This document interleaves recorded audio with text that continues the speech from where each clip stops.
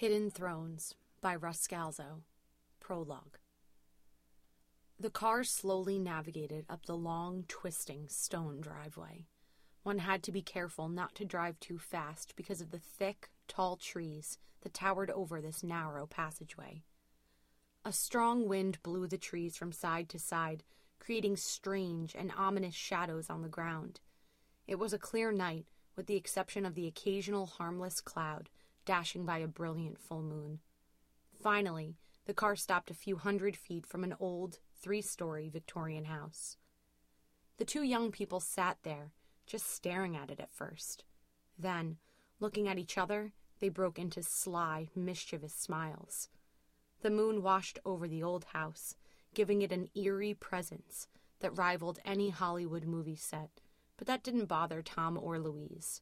After all, that's why they were here. Tom stepped out of the car first. He was 6 feet 3 inches, 210 pounds, with jet black hair. From what everyone said, especially the girls, he was drop-dead gorgeous.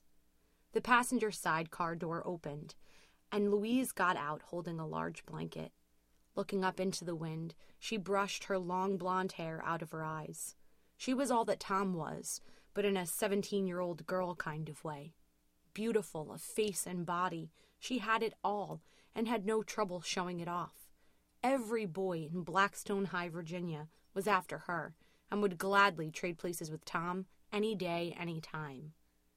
Besides their good looks, they had something else in common. They were totally and outrageously out of control.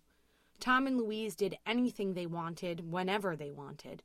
They got caught having sex in one of the backstairs hallways at school in their junior year, giving no excuse or apology for their actions, and even had the audacity to ask the principal what the big deal was. That was just the tip of the iceberg, compared to some of their more famous exploits. Now it was their senior year, and they had every intention of making it memorable. The Oslo house was, by everybody's account, absolutely, positively haunted. There was no doubt about it. Year after year, kids would pull up to the house and then drive away too scared to go in. Many said they did, but no one ever had the guts to really do it. There was one case where a kid ran onto the porch, but then took off in a panic when he said he saw a tall, dark figure coming toward him. The Oslo house had been empty for a little over 30 years. The Oslos, a couple in their late 40s, were mysteriously murdered in this house 31 years ago this very day. Tom and Louise knew that and had been planning this escapade for some time. Louise walked over to Tom, grabbed him by his belt, pulled him tight against her waist, and reaching up gave him a passionate kiss, saying, "Let's do this thing, babe." Tom looked down at her, smiled, and said, "All the way, Lou, all the way." The two walked slowly toward the house. It had a big wraparound porch that still had a porch swing, which swayed with the night wind, creating a foreboding squeak that only served to turn them on all the more. As they stepped onto the porch, they smiled at each other one more time, and then opened the door. The door was solid wood and heavy, but no challenge for Tom's physique. He pushed the door open, and they walked inside. The front room was dark except for the moonlight streaming through the broken glass of the windows. It was difficult to see much of anything except shadows of old furniture and pictures that still hung over the fireplace, just as the Oslos had left it 30 years ago. Louise laid the blanket on the floor and began to take her shirt off. Tom followed. It was clear that they planned on going for it right in the old house, defying every story they had been told. Arrogance was their forte. The two fell to the floor and embraced feverishly and passionately. Suddenly, Tom thought he heard the sound of footsteps coming down the stairs from the second floor and turned his head to see what it was. Looking puzzled, Louise said, "Come on, babe, what's wrong?" Then she heard it too. They both jumped to their feet. Tom looked up and saw a tall, dark figure coming down the steps. Louise stepped back and let out a blood-curdling scream. Tom looked for something to use as a weapon, and grabbing the fireplace poker, he stepped in front of Louise as they both began to move slowly backwards toward the door. The figure stopped at the lower landing and spoke. "Well, look who we have here. I know you two very well." it said, in a voice so low and imposing that it shook Tom and Louise to the very core. "You don't know us?" Louise shouted nervously, her voice beginning to shake. Not knowing where the voice even came from, she held on tighter to Tom. "Oh, but I do. Tom Stockshire and Louise Crowder. I've been watching you for some time. You're in my house now." Though scared out of his mind, Tom still had enough arrogance to shout, "Oh, yeah? Then come and get it, jackass!" The figure moved at Tom without touching the ground.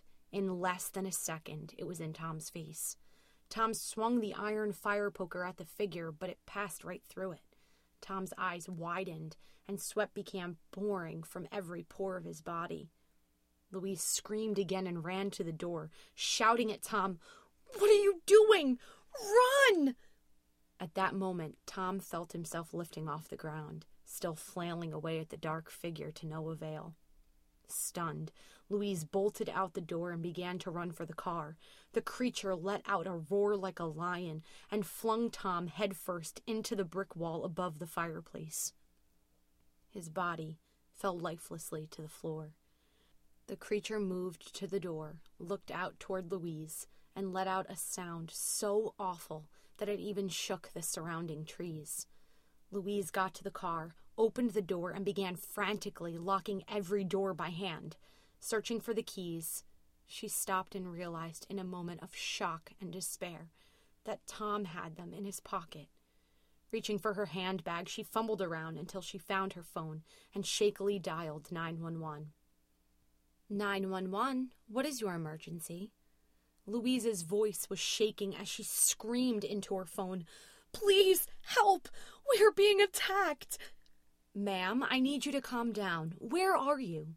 "We're at the old Oslo house off of Conway Street. I think it killed my boyfriend." "Ma'am, the police are on their way. What attacked you? Was it an animal?" "I don't know what it was. It wasn't human."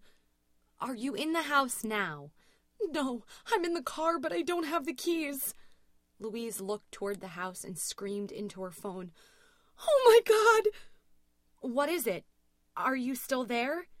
Ma'am?" It's coming! Help me, please! Oh my God!" The creature was now standing just outside her car door. It peered through the window, staring at her. Louise was frozen in fear, her eyes locked with the creature's. Its eyes were like deep, dark holes that seemed to have no end. She was completely paralyzed. Louise could barely hear the voice on the phone asking her the same question over and over again. "Ma'am, are you there? Are you there?" Louise raised her hand to her ear, the phone still frozen in her hand, and spoke in a low, somber voice. "It's here. It's here." The person on the other end of the phone tried to stay calm, but even the pitch of her voice was getting higher and higher. "What's there? Tell me what's happening. The police are almost to you. Stay with me.